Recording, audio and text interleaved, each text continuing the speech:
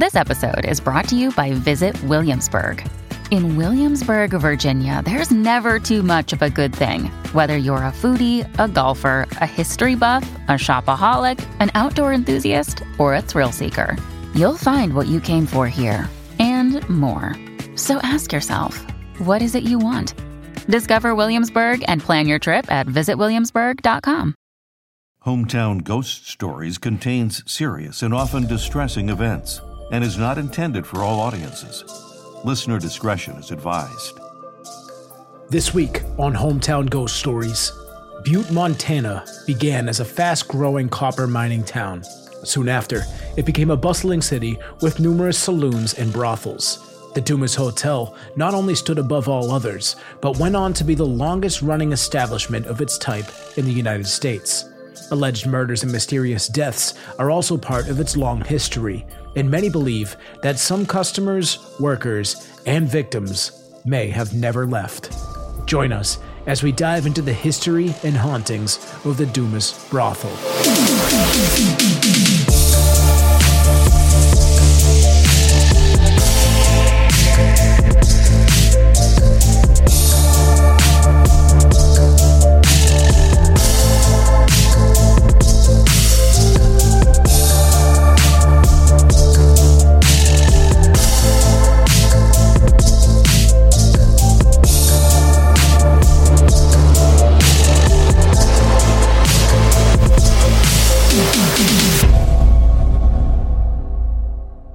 "I can't believe we got in," John said to his friend Will as they opened the door and stepped inside the brick building.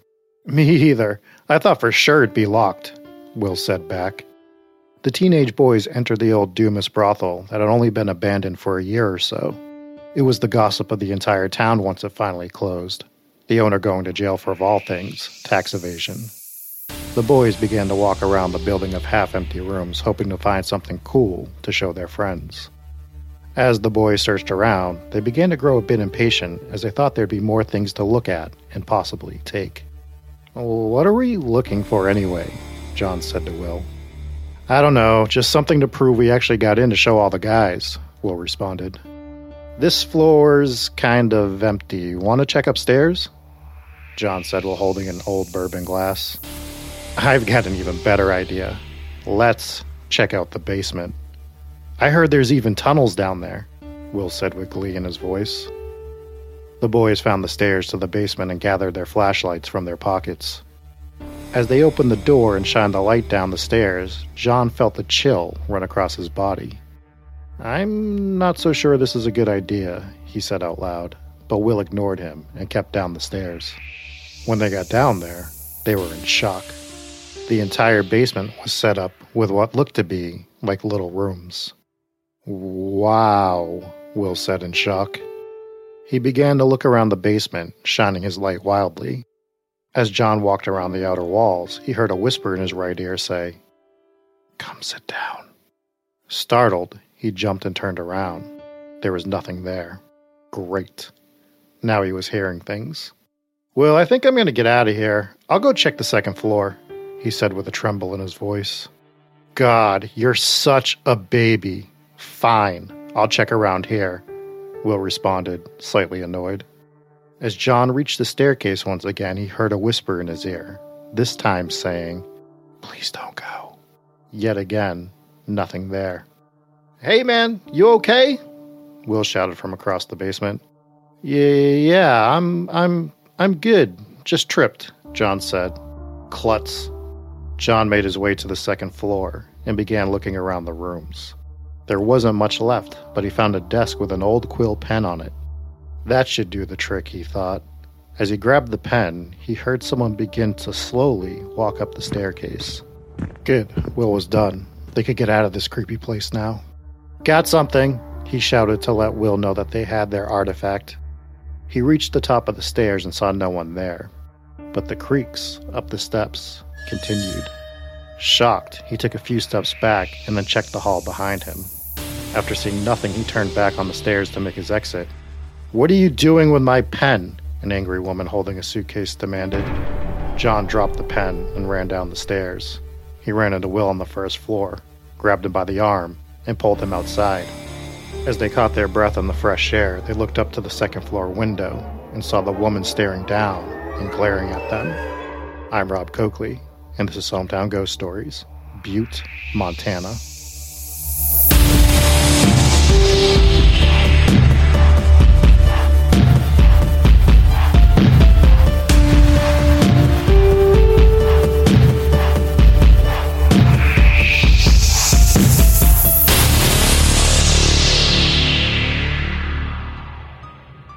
Butte, Montana sits towards the southwestern part of the state and was formally established in 1864.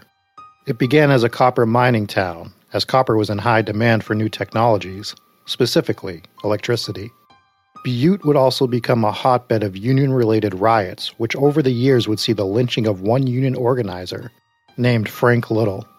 Other than Little, in 1920, guards from the Anaconda Company would gun down 17 men in the back as they tried to flee during the riots, with one man being killed. This incident would go on to be known as the Anaconda Road Massacre. The area was also home to one of the most tragic mine disasters in history. On June 8, 1917, a fire in the Granite Mountain mine shaft spewed flames, smoke, and even poisonous gas through the tunnels that connected to Speculator Mine. A rescue effort began immediately, but carbon monoxide was already beginning to spread throughout the air supply. Some of the men barricaded themselves against bulkheads to try and survive, while others died in a panic, trying to find any way out that they could. At first, the rescuers tried to set up fans to help with ventilation, which did work for a bit. What didn't work was when they tried to put the fire out with water. The water quickly turned into steam that burned many of the men trying to escape to death. Once the fire went out, efforts were made to recover the bodies.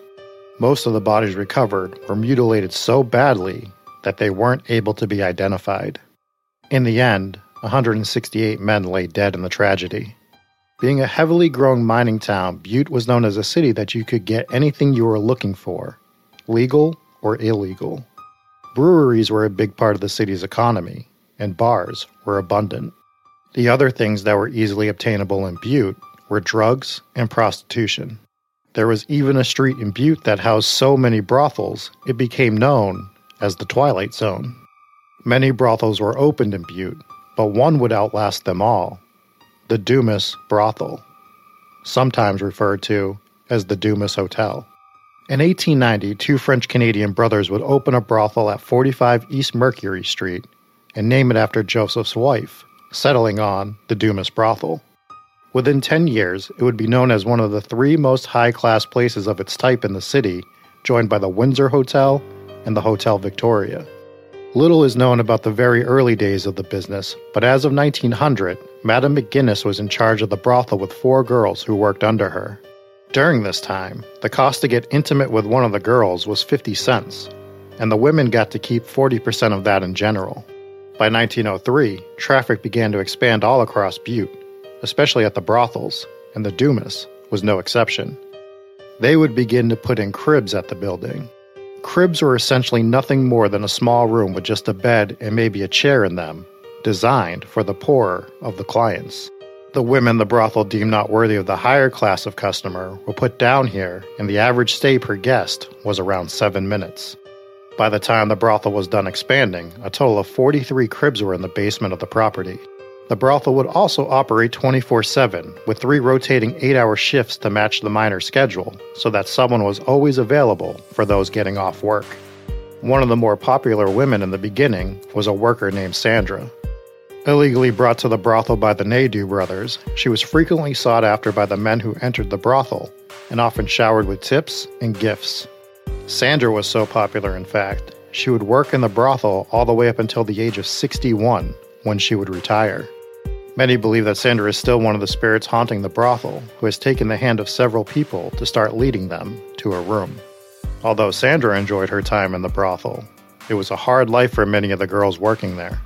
Marriage prospects were almost non-existent for the women who worked here. The only hope at the time was that a miner would fall in love with them. This would happen on occasion, but more often than not, the girls would be promised marriage, only for the man to never follow through, or even die while working in the mines. Even worse, though, was the abuse. Women were commonly subjected to physical abuse by clients, As much as the business would try to keep it out of the establishment, it would even happen off the premises. Sometimes, it is even believed to have escalated to murder. There is no hard proof of any murders committed in the Dumas brothel, but there are rumors of several different ones that happened either in the building or outside of it. A blood-stained handprint has even recently been discovered on the inner wall of one of the cribs in the basement. The source is unknown, but with a broken door close by, it's more than likely this was the result of a violent altercation. Unsafe abortion practices were also a deadly proposition for the women. The death rate for clinical abortion at the time was somewhere around 20 to 30%, with the in-house treatments being much more dangerous. One of the ways women attempted to do this was inject themselves with either vinegar, mercury, or even arsenic. Combine all of this, and it would be too much for some of the women, with some taking their own lives through various means before the age of 30.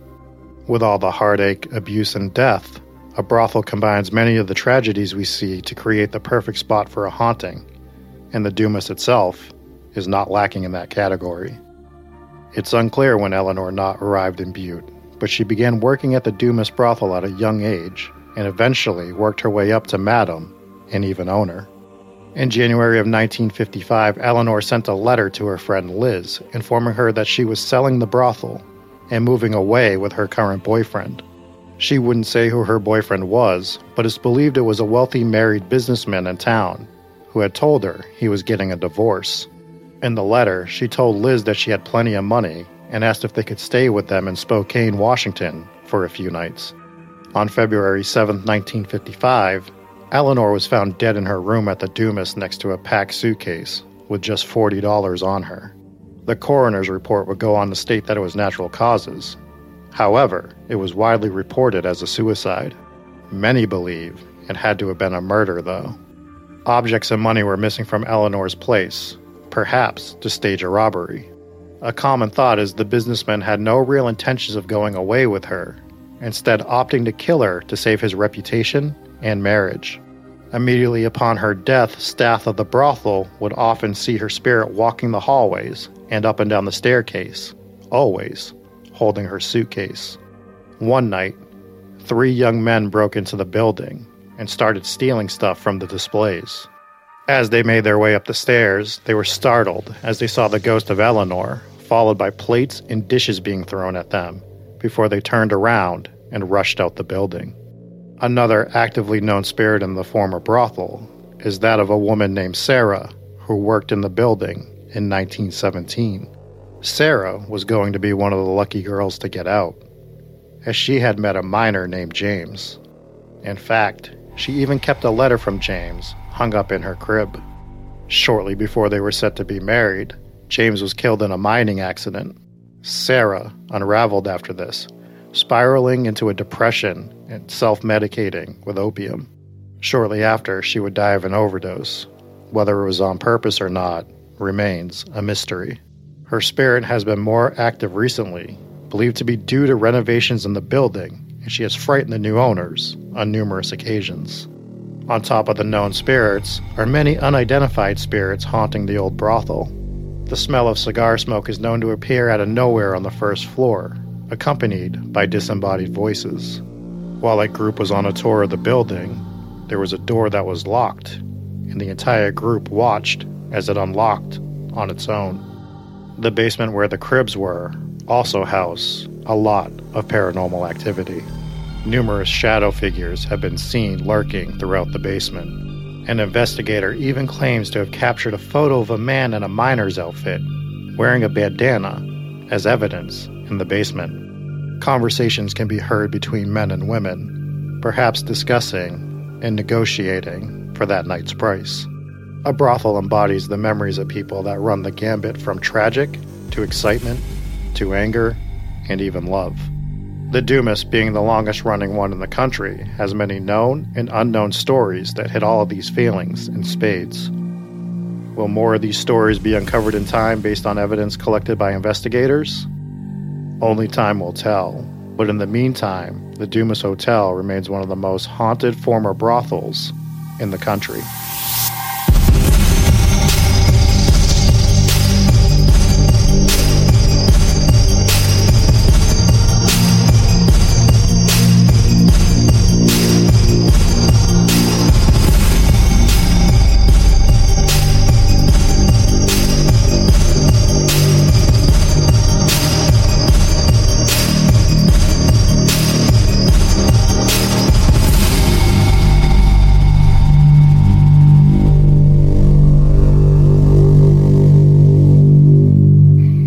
What's going on, folks? Welcome into Hometown Ghost Stories, episode number 66, Butte, Montana, which apparently is abbreviated differently. We like to keep an open mind here with our abbreviations. We don't make the rules. Definitely don't make those ones. I'm Jesse Wilkins. I'm joined by Rob Coakley. Hello, Rob. Can you imagine working a job where they take 40% of your pay as an employer? Like, insanity, right? That's just taxes, right? Yeah, but the employer's taking it.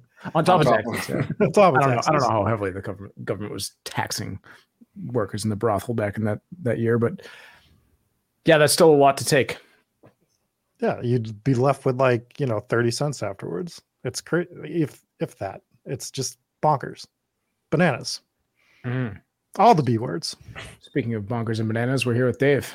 What's up? Bonkers and Bananas indeed. Author of Bonkers and Bananas, a children's book. Bonkers, Bananas, and Brothels. Children's book.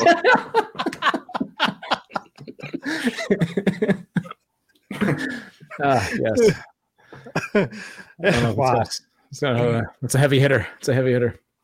Don't know where to go from there. But thanks for everyone for joining. We'll see you next week at 9 p.m. Eastern for Bonkers, Bananas, and Brothels. That's too much. All right, so what's up in the live chat? We got a lot of people hanging out today. We appreciate all of you guys for hanging out. We got people that are entering into the wheel spin. If you haven't already, type stickers in the chat. We'll try to catch all your names, and we won't forget you this time. That's going to be our promise. Speaking of not forgetting people, before we jump into things, I want to say sorry to, who did I forget last week? Was it Mallory? Look, you forgot about her? You forgot about her again? Yeah, Mallory K. I think according to Rob, I left you off the patron thank you list. So sorry to our VIP Mallory K, and we still appreciate you. And I haven't forgotten about you. I just got confused. These things happen. So Butte, Montana. Yeah, Butte, Montana. We have not covered Montana until this episode. Over a year into the show, you would think we would have gotten to Montana, and I found quite a few places in Montana I wanted to cover. But I settled on this. This was originally going to be the Valentine's Day episode until I found something else, which no one has guessed yet. So we decided to do it this week for episode 66, Butte, Montana. Is there not a better town name to have a brothel in than Butte? Like it just works so well. Mm-hmm. It's just like the most perfect of synergy that there ever was. It does work nice together. Yeah. I mean, it's like having a mechanic in Mechanicsville, right? Or I guess the only place that would be better to have the brothel is like Intercourse, Pennsylvania. Is that one of those weird town names, or did you just make that up? No, it's real. Is it really? It's real, yeah. I think it's Pennsylvania, but there is a town called Intercourse. Yeah, that would be. You just slide your chair all the way into the kitchen, and that's about how far away from your microphone you are right now. Me? Yeah, super far away. Hang on one second. Yeah. I'll get a little closer. Oh, that sounds so much better now. Love it. Anyway, so this is episode number 66, and we are talking about Butte, Montana. It was just one location? Did we just cover the brothel? Yeah, I only covered the brothel because there was so much history at this place that it would have taken away from it if we went somewhere else. And there's so much more to cover. I kind of hit on the mine a little bit, that big mining accident in the beginning. So yeah, it's it needed to be its own episode, basically. Brennan says they have a place called Finger in Tennessee. So there's that. And Papa Squatch says there's Cumming in Georgia. Yeah. Well, in Massachusetts, we have a town called Sandwich. Yeah. So at least we have that. We also have a town called Florida in Massachusetts. Very confusing. Yep. There's also an Egypt. Is there really? Mm-hmm. Yeah, in Scituate. It must be. Wait, Scituate is its own town. There's a town. I know, but there's like a subsection of Scituate that's called Egypt. Oh, do they have tiny disappointing pyramids? No, but all the street names are like Egypt related. Oh, really? Yeah, it's actually kind of cool. I can guarantee it looks nothing like Egypt. It does. I've never been to Egypt, but we can surmise. No way, Jeannie. So, if this is Jeannie from a couple of weeks ago, I think you actually won the wheel spin. So send us your information. But if this is the same Jeannie, she says there's Blue Balls, Pennsylvania. At this point, I think you guys are making surprise me. Michigan has a hell. which is Hell, Michigan. Yep. That list of the weirdest town name in each state, there's just some insane town names in there. There's definitely is. Do we want to start dabbling in Butte, Montana, and we can do this at the end of the show? Yeah, sure. That's a good idea. I guess you're right. Yeah, I mean, instead of sidetracking this. So this brothel really caught my attention by not only all the hauntings, but just like the entire history of this place. The longest running brothel in American history. Insanity. Like, it ran from 1890 to like 1980, like roughly. So like a little over 90 years, this place was up and operating, sometimes legally, sometimes illegally. I was going to say, if it's in the 80s, is this one of those, is Montana one of the states where it's legal still? Or no, was it up until the 80s? No, I don't know. It went illegal like in the 1940s for sure in Montana when the government was entirely cracking down. I think I'm real bad on my brothel history right now. You would think I'd be up to snuff on it, but I think the only two that still had it might have been Rhode Island and Nevada. Right. Yeah, okay. Nevada, you have one that's going to catch up eventually if they stay in business, which is the Moonlight Bunny Ranch, which is a legal licensed brothel in Nevada. I'll DM you guys the address. But it first opened in 1955, and it's so I think it's still in business. It's got like 30 years, and then I can catch up. But yeah, I mean, so like Nevada was like one of the only ones that was definitely illegal. What they ended up having to do in the 40s was transform it into looking like a boarding house. So they presented it as a boarding house to keep the government away. And they also eventually started just paying off the police and town politicians. Right. So, right. But yeah, so like we go back to the 1890s, and we talked about this with Arizona when we talked about Tombstone, which might have even been episode 2. So it becomes this mining town for copper. So there's tons of miners, tons of mines there, and they're all they need amenities around them, right? So what amenities do miners need? It just goes right to breweries, right to bars, pubs, and brothels. And there were so many brothels. I'm saying brothels so much this episode. Like, I hope this really turns everybody on, like me saying this word. But they had so many brothels. They had an area called the Twilight Zone, which I found real interesting because you would think the TV show or something like that, but clearly this is way before that. So I thought it was a really cool name for them to have in there. And I wonder if like Rod Sterling ever heard that story and thought that the Twilight Zone sounded awesome, and that's where he took the name from. Which came first? Was the when did they call it the Twilight Zone in Montana? Like the 1880s, 1890s. So that was definitely first then. That's what I'm saying. Yeah. Yeah. 1880s. They were watching episodes of the Twilight Zone. And like, yeah, this sounds cool. Let's name our town after this. Yeah. Also, I agree with Soph. I was going to bring this up later. The job miner, when I'm talking about a brothel, it just very alarming every single time. It just really sounds real wrong, right? Like absolutely not what I'm trying to say at all. No, you gotta pronounce it. Miners or minors. No minors. Although I mean, apparently there were both. Yeah. So that was real interesting during the show. But yeah, they build up all around, legal and illegal activities, which is gambling, pubs, poker, brothels, all the B words that we came up with earlier. Bananas, bonkers. Did they change that? It's Boker, Dave. Boker. Get with the times. At this point, Chad is trolling us, right? Like these can't be actual names of towns. Climax, Michigan. Hornytown, North Carolina. I think Climax, Michigan is real. I think so. Can we not do this for the rest of the show? Because it's really derailing. It's gonna be hard. You're damn right, Dave. Damn right. So yeah, and when this brothel opens, it quickly establishes itself as one of the 3 preeminent brothels in the entire town. So it was like this and 2 others that like you went to, especially if you had money, you went to this brothel because its reputation was above all the others. Did it end up being the only one in town at any point, or was there always competition? I mean, from what I understand later, like probably past the 1940s, 1950s, it was the only game in town.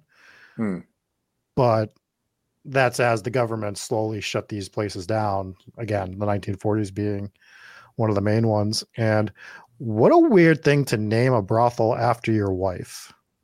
Yeah. Right? Maybe it was the only way she let it. The only way she let it happen was like, if you're gonna do it, you gotta name it after me. Yeah, you're either gonna give it my name or you're gonna call it "I Have a Wife." Those are the names for your brothel. So as we go down this list that I refuse to stop reading, there is Finger, Tennessee, as well as Nutbush, which are both near Jackson. And then there's a dildo in Newfoundland. I don't know what's gonna get our podcast banned, but it might be chat this week. Yes, but we're just listing off town names. As long as they're not lying, then these are legitimate. Yep. Yeah. So yeah, and then you start expanding. They had a boom of money come in the early 1900s. The miners were making a lot more money because there was no child labor laws at the time. It's going to be impossible not to have to clear it up every time we say it. No, but the copper mining, because of electricity, like that's what these mines were. They were copper mines. Electricity was really coming into form. So these mines were making tons of money. So everything started expanding. And then you get to, I'm going to be honest, I had never heard of cribs. That's the other thing. So we're talking about miners and cribs. And I had never heard the term crib in a brothel before. Most most miners sleep in cribs up until like. We got to stop. At least the age this is like.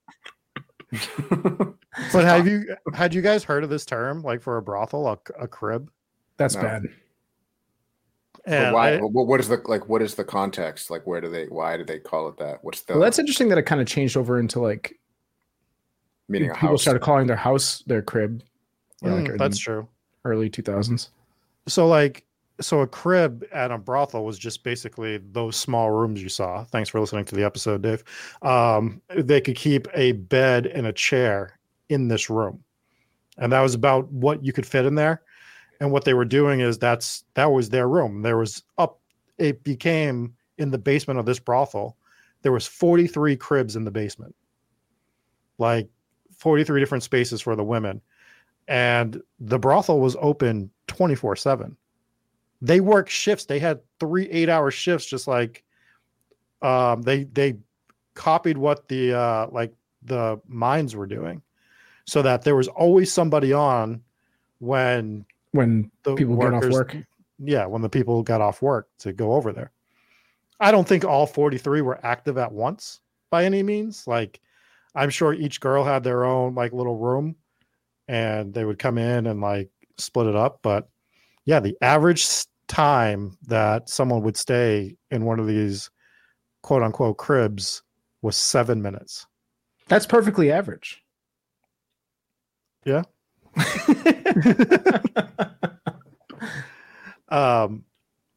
So yeah, I mean that it just the turnover was huge. The money coming in was great. They were losing a lot of it. And another thing that they started doing was they ended up creating like another apartment building for the girls. So almost all the money the girls were making were just going back to the owners because they were paying them, the 40% plus rent for the spot. So it just basically, they were making almost no money at all. They were just basically earning their board. Right. They were earning enough money to live basically. And that was it. And we're also talking about a time where there isn't much to do. Right. So it's either saloons, casinos, or brothels, right? Right. So, I mean, this is some of the stuff, and conditions weren't great. Conditions weren't great for anybody, but we go back to this time frame, and if you were born like a poor girl and you didn't find like a marriage prospect and you had like no family or something, you were in a bad spot, and you end up here, and it's kind of just like hell on earth, because now you're even less desirable to marry, which unfortunately was like the only way for women to, have any type of status at this point in time. So Yeah. It's rough. Yep. So we talk about how bad the miners had it, and not that they didn't, but women weren't even allowed to be miners. Like they weren't allowed Just let to them grow up. Their options for work were super limited, which just sucks. So like they were kind of like forced into this sometimes because there was nothing else. Yeah. And once they're in that line of work, especially back in this time, there's now a 0% chance you're ever going to get married. Right. Yeah. Basically like a life They would get sentence. these. Well, that's one of the hauntings of this place too, is that they would get these like promises of marriage from, these people that would get off their mining job and go to the same brothel maybe every day or every other day or whatever. And they'd probably go try to get the same girl and then fall in love. And some of them would promise that they would eventually marry them. And apparently this led to one of the suicides, apparently, that led to one of the hauntings that's still there. Well, this one actually looked like it was going to be a marriage. So the girl who we're talking about, she was supposed to get married to one of the guys that worked in the mines. He sent her a letter. She had it hanging in her crib, which is, whatever. That's her spot. A little weird, but it is what it is. And basically they were set to get married, and he was part of that mine, the big mine explosion accident that happened in 1917, where like 180 something people died, which was horrific. I don't know if you guys caught that part of the episode, but it was particularly brutal. I mean, the most brutal part is like, how are you supposed to put out a fire? You're supposed to put out with water, right? And the water it's just so hot that the water's doing nothing, and it's just turning it to steam and burning and boiling people. Almost like that was one of the things that happened in like Chernobyl. Like you can't just take a fire hose to a nuclear fire, or nuclear explosion or whatever, and it was just making things worse because it's just turning it into steam and making it even worse. And they said some of these victims were just completely unrecognizable when they found them. Yeah, most of them they couldn't put a body to a name, and that was probably the accident. I can't confirm it. I don't know how to confirm it, but the year adds up. And we're talking about 180 something deaths, probably the right one, probably the right accident that it happened in, I would say. So she loses them in that, and that was her way out, right? And it's not like she was going to have a great life. She wasn't becoming a princess or anything, but she was going to get to go live with her husband, who was going to take care of her. She could be a normal stay-at-home wife and work around the home or whatever, which is like what they aspired for at that point in time. Again, different era, but that was taken away from her, and she took it real rough. And it was either a suicide or an accidental overdose on opium. Yeah. I wonder, so you have this mining accident, right? 180 people, plus you have the other deaths that were not subsequent, but, in addition to in that area. And then, so you basically have a ley line at that point, speaking paranormally. And then there's also like a ton of granite in the area, which granite is one of those rocks that retain the energy. So wonder if all those things kind of work together, create sort of a ley line, like kind of in what town was that? Bel Air, Ohio. Similar situation with the mining accident creating a ley line. So I wonder if that's the case here. Yeah, that could be a good one. And we don't know what was going on in the land before wars. Montana's up there. Could have been before America was formed. We don't know. Like it's true. It's such a big state too. Like just massive. It's such a big. It's like the one state that I was like, wow, I can't believe it. I knew Montana was big, but you start looking at it, you're like, it's quite a large state. And you mentioned the granite. Papa Squatch brings up, have you heard of the stone tape theory, which we've never talked about here on the show before? Obviously, that can play a part. Yeah. Yeah. But you have a lot of tragedy going on around this place in terms of stuff that we don't even know what happened. They uncovered a freaking bloody handprint on like a door that was like locked away for years and years and years and years. What the hell's the story behind that? We're never going to know. That's pretty grisly discovery. And I believe they also have inside the house, they still have the note that girl wrote to her would-be husband or whatever.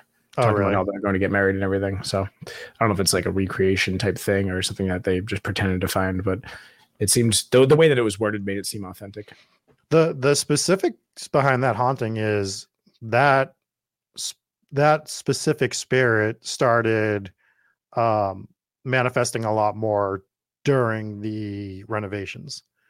So there was already hauntings from like a bunch of other spirits that we're going to talk about, but this girl specifically started manifesting more when they started renovating the basement. Yep. And this is just such a common thing in hauntings is that once you start doing renovations, obviously it's another thing that we've talked about a bunch of times on the show, but once you start doing renovations, that's when hauntings can peak. It's one of those things you're starting to disturb the scene, whether it's like an earthbound spirit that's upset that you're messing with their house. A lot of these like earthbound spirits, like they don't realize that they're ghosts. And they also, in the spirit realm, there's no sense of time. So this is like yesterday for them. Right. Or like, like they just died yesterday. They don't even realize they died. And then all of a sudden you got this random construction crew and messing up your house. Ghost is like, dude, what are you doing? This is my house. Get out of here. So then they notice that there's starting to be different things shifting around. And with other ones, it's when you're talking about a regular haunting inside of a house, it could be like a mother maybe dies in a car accident on the way home or something like that, doesn't realize she's dead. And then things start moving around the house. And that's the mother like being like, hey, why aren't you paying attention to me? I'm here. Hello. Slamming stuff down on the ground or something like that. And meanwhile, the family's terrified because they just lost mom and now there's a haunting going on in the house. But yeah, that's a common thing. And then obviously what we're just talking about with the renovations. Do you guys think so? As I was researching this episode, I was thinking about it a little bit more. And we talk about the residual hauntings at like private homes and stuff like that. And obviously in private homes, you experience all types of emotion from love, anger, everything. But it's so spread out because you're usually, when you're in your home, you're just usually like even keel for the most part, unless you're Jesse looking for a beer after he hasn't had one for 2 hours or something like that. But this is a seltzer water. But at a brothel, specifically, like a type of building like this, I think you're dealing with a range of emotions frequently. You're dealing with happiness, like extreme happiness, extreme lust, extreme anger, extreme jealousness. Like all of these like major emotions and energies are coming out way more frequently at a building like this than at like a private residence. So I wonder if like that has anything to do with adding to the hauntings. I've kind of talked about it with the hotels before. I was just going to say similar to a hotel. Yeah. Where like at a hotel, like especially back in this time when hotels were the vacation, where it's like, oh, I had a lot of fun here. I had a lot of memories here, but a lot of bad stuff happened as well. So I wonder if that has a lot to do with like a place like this having the hauntings. Yeah, and maybe more so because where a hotel, people are there temporarily, but this place, you had people that were residents there, actually living there for large portions of their life. Right. Yeah. What about the girl that worked there until she was 61 years old?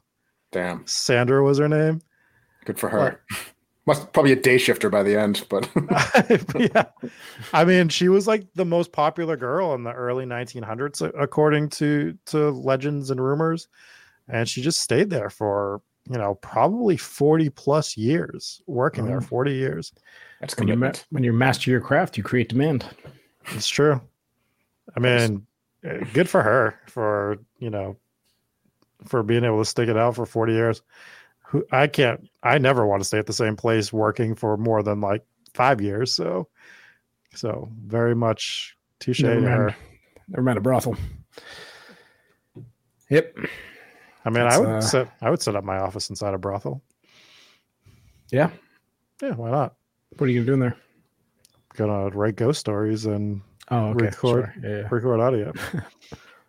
He's gonna master his craft. Yeah. Oh, master his craft. Something like that. All right, moving on. I thought you were going to say something. You said moving on. Like nope, just moving on from that joke. You were going to bring something up. I've had to bite my tongue on so many different jokes this episode to try to keep this relatively PG-13. We're just moving on.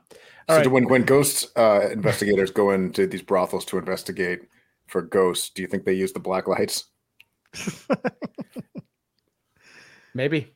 I watched Ghost Adventures was there. I watched that episode today, and they had staged a bunch of trigger objects, which were a bunch of girls that were dressed up like ladies of the night of that time that would be working there.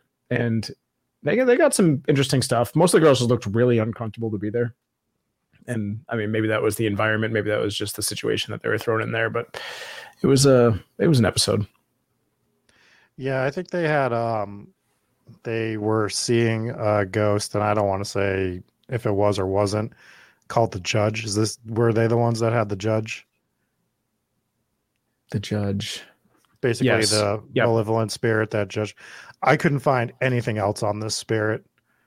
Like, no one else has reported this spirit or anything. So, I don't know. I'm not going to say whether it's there or not. I didn't include it because I couldn't find a second, third, fourth, fifth source at all. I don't think you need to with ghost stories. I think that, obviously you have to take into consideration it's possible that somebody either made something up or mistook it as something else. But, we talked about how in that dimension or whatever, there's no perception of time whatsoever. So a ghost might manifest once in 1,000 years and think nothing of it. I will say, I mean, like a lot of these shows that you watch, you're like, this just seems like they're just doing it for this show. On that particular episode, they brought in like, I don't know if he's the current owner or like a caretaker or something that was working there or whatever, but this man was horrified. He was not okay. There was something wrong with this man. And he's just like, can we do this upstairs in one of the rooms or whatever? Like he had clearly seen some shit in that house. And he just seemed very authentic. You see people on these shows, these documentaries all the time. You're like, that person is full of it. This person might not be, but this guy seemed either he's the greatest actor that's ever been on the Travel Channel, or he was just fully legit. And he seemed like he was legit, and he just legitimately seemed like he was terrified of something. So if the Judge was what he was seeing, then I would buy that just off his story alone. But again, what we like to look for, because we like to, on this part of the show, we like to say, is this bullshit or is it not bullshit? And what we like to see is scientific evidence, and that would be it being proven over and over again. Did multiple people see it? Is it being reported on by multiple different sites or multiple different paranormal teams or whatever? So that's kind of how we go about it, is usually to verify something. For it to make it into one of our openings of the episodes, we like to at least double source something. If it's just going off one person's story, then it's neither here nor there. But yeah, so I was going to bring it up on this portion of the show that this was another apparition that's supposedly pretty violent towards men. And I think that's why they called it the Judge, because it would come in and judge people, I guess. But that's the extent that I could find on it. So it would have been like a real throwaway line for me in there. Like, and then there's the Judge who judges you. Judge is going to judge. Yeah. So, yeah, that's where I went with that one. So we've kind of covered some of the other ones. There's a lot of residual hauntings, as you brought up earlier here too, where they just hear people having conversations and negotiating and everything like that. It's like a bar. It's like you hear about these haunted bars and you hear all these conversations and everything happening. So I just found this. So is this like the conversation thing sounds sketchy to me, because this seems like a place that would just be open around the clock, right? Never shuts down. So, well, it was. So who was witnessing the conversations? Multiple groups that have come in. They're hearing conversation. It's not open 24/7 open anymore. Right. I don't what think they it's hear open at now. all anymore, is it? So this is like a now thing. People are going in and hearing conversations. Yeah, they do okay. investigations there. Like Gotcha. you can go do investigations there. And this is a frequent thing that's heard. If we want to talk about one of the spirits that they actually saw while open, that's the madam that has the mystery of, was it natural causes that she died from? Was it suicide or was it murder? And there's a lot of different theories on what happened with her. But as soon as she passed away, the workers inside the building were seeing her spirit, which we don't always hear. We don't always hear it just happening like that fast, right? So that's an interesting one. And she would always be carrying her suitcase wherever they saw her, mostly on the stairs or in the hallways. It's an interesting detail, the suitcase. Mm-hmm. I wonder what that suggests. Well, maybe nothing. She died. When she died, she was supposed to be leaving with her boyfriend that was leaving his wife for her. And no one knows who the boyfriend was. She wouldn't tell anybody. So it's suspected that he was a high-ranking businessman or something in town, because she had connections, obviously. Like these people were going to this place to see women, right? Yeah. So I think a suicide doesn't make sense in that situation. I think that it's pretty uncommon for somebody committing suicide to pack their suitcases. Or maybe Right. she packed her suitcases expecting him to pick her up and then he never showed. Yeah. Right. I guess in that situation, it'd be odd to unpack your suitcases first. Yeah. So that was part of it. But she was missing a bunch of stuff from her house. Some money was missing, almost like it was staging a robbery. And people think that the guy, whoever the guy was, got to the coroner first and was like, natural causes. And if he wasn't going to say that, then they were going to probably try to blame it on, a robbery or something like that took her out. Because she was only 42 years old. And, this is the 1950s. People didn't understand heart disease, but 42 in the 50s is still real young. Like, that's still a young age for a woman to be having a heart attack or heart failure without any pre-existing conditions. Right. So it's a real interesting one. And the fact that they saw her right away. Like, I keep going back to that as soon as she passed away, people were seeing her spirit in the hall, and it's being seen till this day. That's also common. So another one of these earthbound hauntings would be if, like, right after you die, if you still have some sort of message that you wanted to convey, or if you died in a tragic way. So if she was murdered, if it was suicide, a lot of times that's what can create these hauntings, and it adds up. Yeah. So it's negative energy.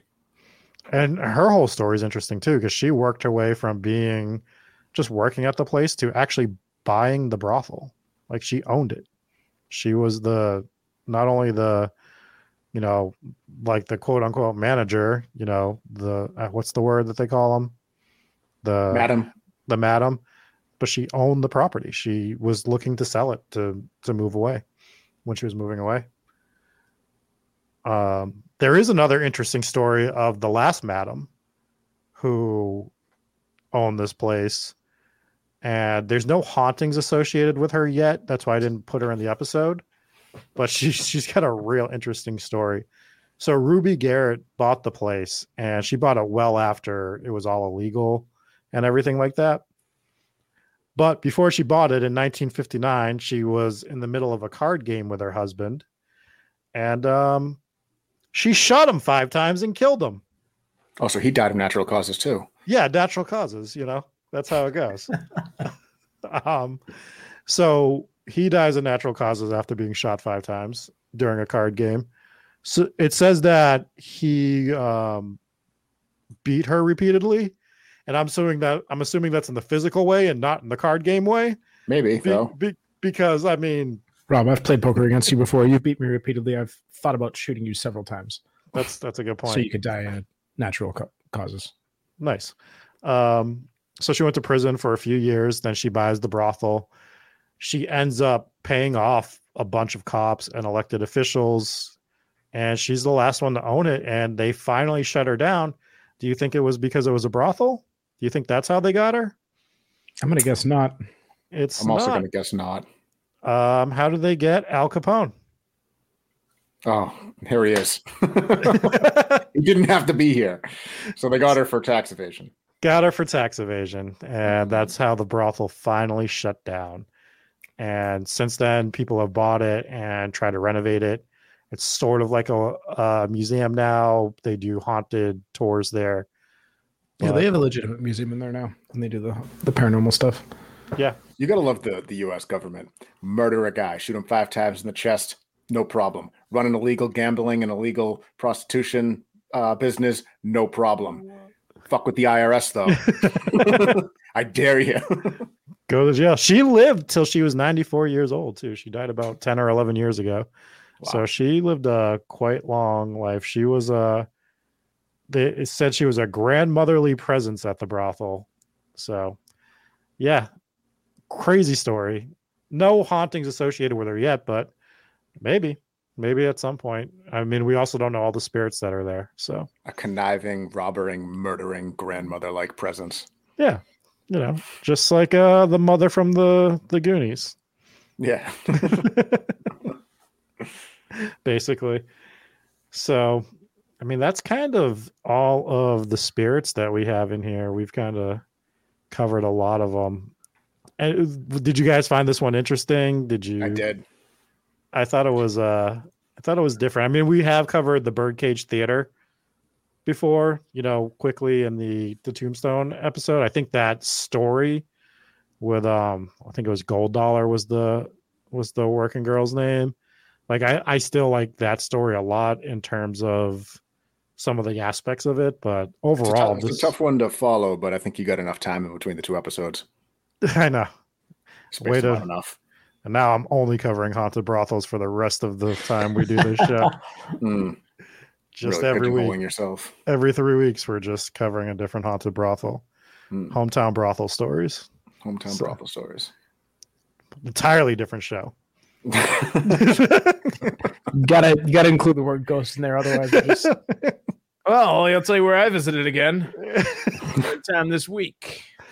Yeah. Just the new side content series that we're running here at Hometown Ghost Stories. Yeah, we're trying not to pigeonhole ourselves too much like that. Which is something that costs extra at a brothel, I think. Gum stories. Getting pigeonholed at a brothel, Dave.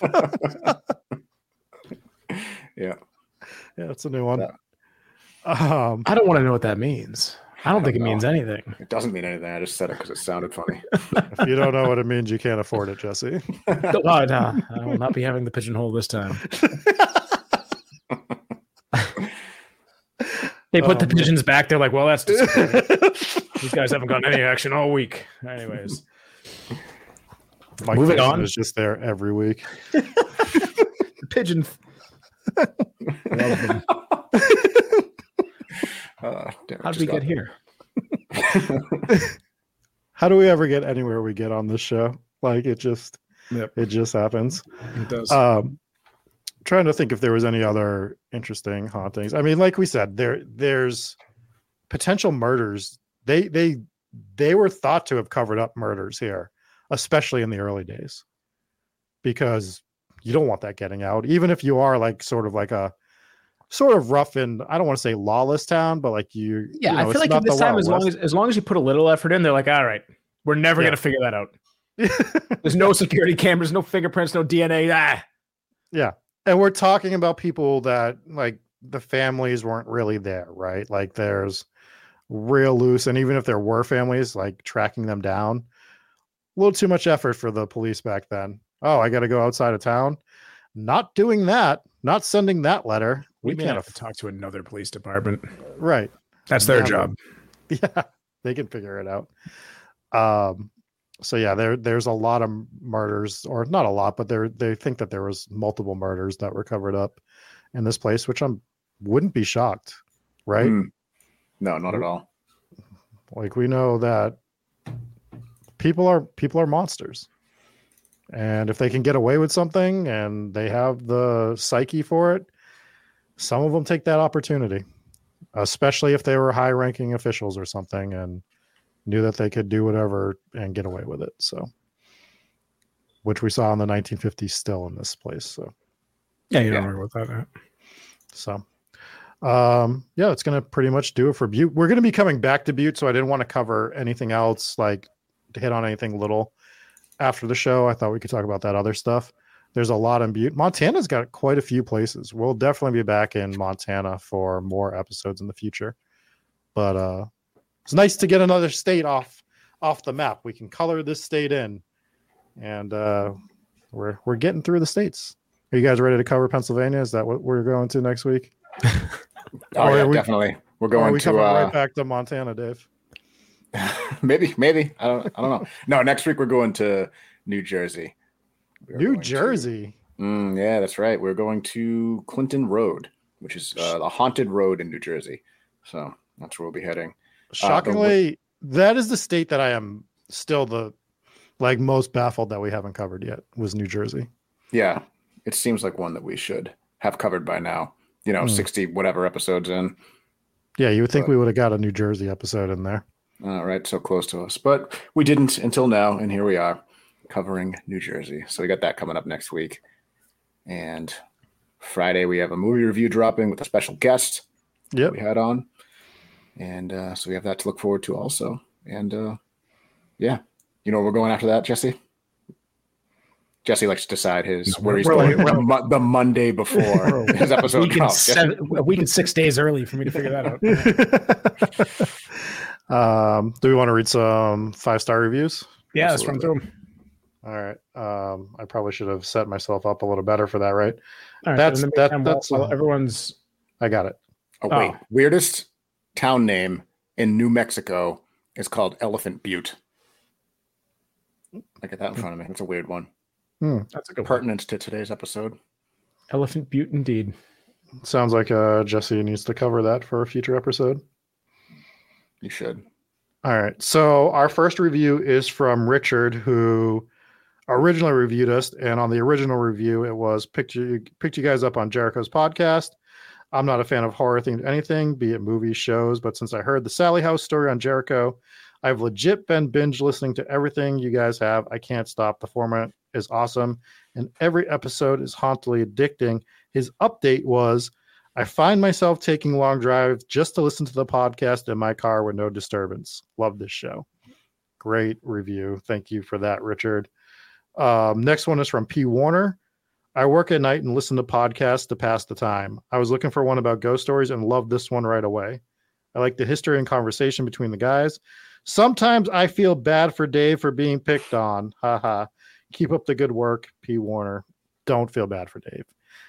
You don't see behind the scenes. He brings this all on himself when we go at him. Always. It's always self-inflicted. It's not true. It's very true. And finally, we have Luke Skywalker. There's no W in it. Okay. All right. It's titled My Favorite. This has quickly become my favorite podcast. I've listened to most episodes multiple times. Love the horror movie reviews as well. Please never stop creating content. Well, luckily for you, we've put enough energy into this podcast that when we're all long gone, we will still be creating ghost podcasts, and you can probably pick them up when you're on the other side. That's right. It'll be a real ghost podcast. We're going to be talking about the living. Proud to announce a new line of merch coming out. We're going to drop posters, and I designed a few of these today, and they came out really cool. So I'm going to show you one of them, a little sneak peek here. For those on listening to the audio version of the podcast, you can check the Discord, and I will show you guys what it's going to look like as soon as I can find it. Boom. That is a little preview of it. So that'll be the poster, and I'll also send them out to the people on Patreon as iPhone-sized screensavers. So that's the Amityville house, obviously, with this kind of lake-like reflection that I designed today. So if you're interested in those, we'll get those out to you. And and for Patreons, for patrons, we will drop those as wallpapers. So it's iPhone size, I think, like iPhone X and up size. I'm not entirely sure. If you need a different sizing on it, just shoot me a message and we'll figure that out for you. But I think it is now time to spin a wheel. So let's do this. What was that button that Andrew said? It was F4. 11. 5, 11. God knows what settings I just completely messed up. All right. And here we go. If your name is not on this list, let me know and we'll fix it for you. And we'll add you in twice next week. Brennan, I forgot you last week, so I put you on twice this week. So let's give it a spin and see who wins. This is for a 5-pack. And here goes the wheel. It's spinning. It's going. And who's it going to land on? It's getting close to Sky W. Sky W. You are the winner. Congratulations. Sky W. We're going to give it one more spin. Rob, you're up. All right, the wheel is spinning. Here it goes. It's going around. Who's it going to stop on? Are we going to get excited? Is it going to be Al Capone? It's going to be Nancy. Oh, it could be Lauren. It's going. Oh, Nancy. Hey. It was real close, but Nancy on Facebook. The winner. Nancy on Facebook. Oh, I think that's our first Facebook viewer to win it. So if you guys are here, just shoot me a message one way or another. Nancy, you can send it over to our Facebook page. Candy, I missed you. I'll get you next week twice. Remind me. And yeah. So 14 seconds to email Jesse or your prize is null and void. Also, you have to pay taxes on all of it. Wait, did I miss Lauren as well? Oh, no, wait. It almost... Oh, God, I missed everyone. All right, well, I did terrible. So anyways, Nancy is here. Congratulations, Nancy. Just send us, DM us a message on Facebook or Discord or wherever, and we will send you those out. And then the other winner was... I've already forgotten. Sky was here a few times asking for stickers, so send us a message, whichever way you can find us. For those of you listening to the podcast, you too can get it on these every Tuesday. Mar also? Did I? I think I actually removed Mar because I didn't think she was here. Yeah, she was on from last week. So sorry, Mar. All right, well, I did terrible at this, so we're gonna have to keep it up. You know what I have to do is I'm gonna have to open up for like the last 5 minutes of the show, because when it goes all show long, I obviously miss comments. So I'm going to disable the Nightbot thing until the end of the show, and then it'll be like, all right, everyone that wants to enter the contest, do it now. Otherwise, we're gonna miss people. But next week, you guys will have 2 entries. Just remind me. I want to remind everyone that if you listen on Spotify, please still give us a 5-star review on there. And if you want us to read a review, if you give us a 5-star review, just email us at hometownghoststories.com, and we will read that review. Yes, indeed, we absolutely will. Wait, can you even leave a review with words on Spotify? No. No, that's why I'm saying for them to email us, Jesse. Oh, okay, I was definitely listening to you. Stephanie, I did send those out, all 15 of the stickers that you won last week. You won 3 different times last week, Stephanie and her daughters.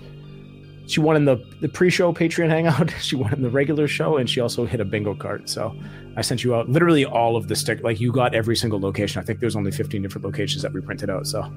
Anyways, that'll pretty much do it. For those of you at home, I was saying that if you want to get on this, just tune into the live broadcast as we do every Tuesday night, 9 p.m. Eastern Standard Time, and you can try to win yourself some stickers. So, anything else, gentlemen? That's gonna do it for me. There's a town called Worms, Nebraska. I like that. Worms. That's it. That's all I got. That's a good way to end it. It's a good way to end it. For all of you out in Worms, Nebraska, a special good night to you. To you, Worms.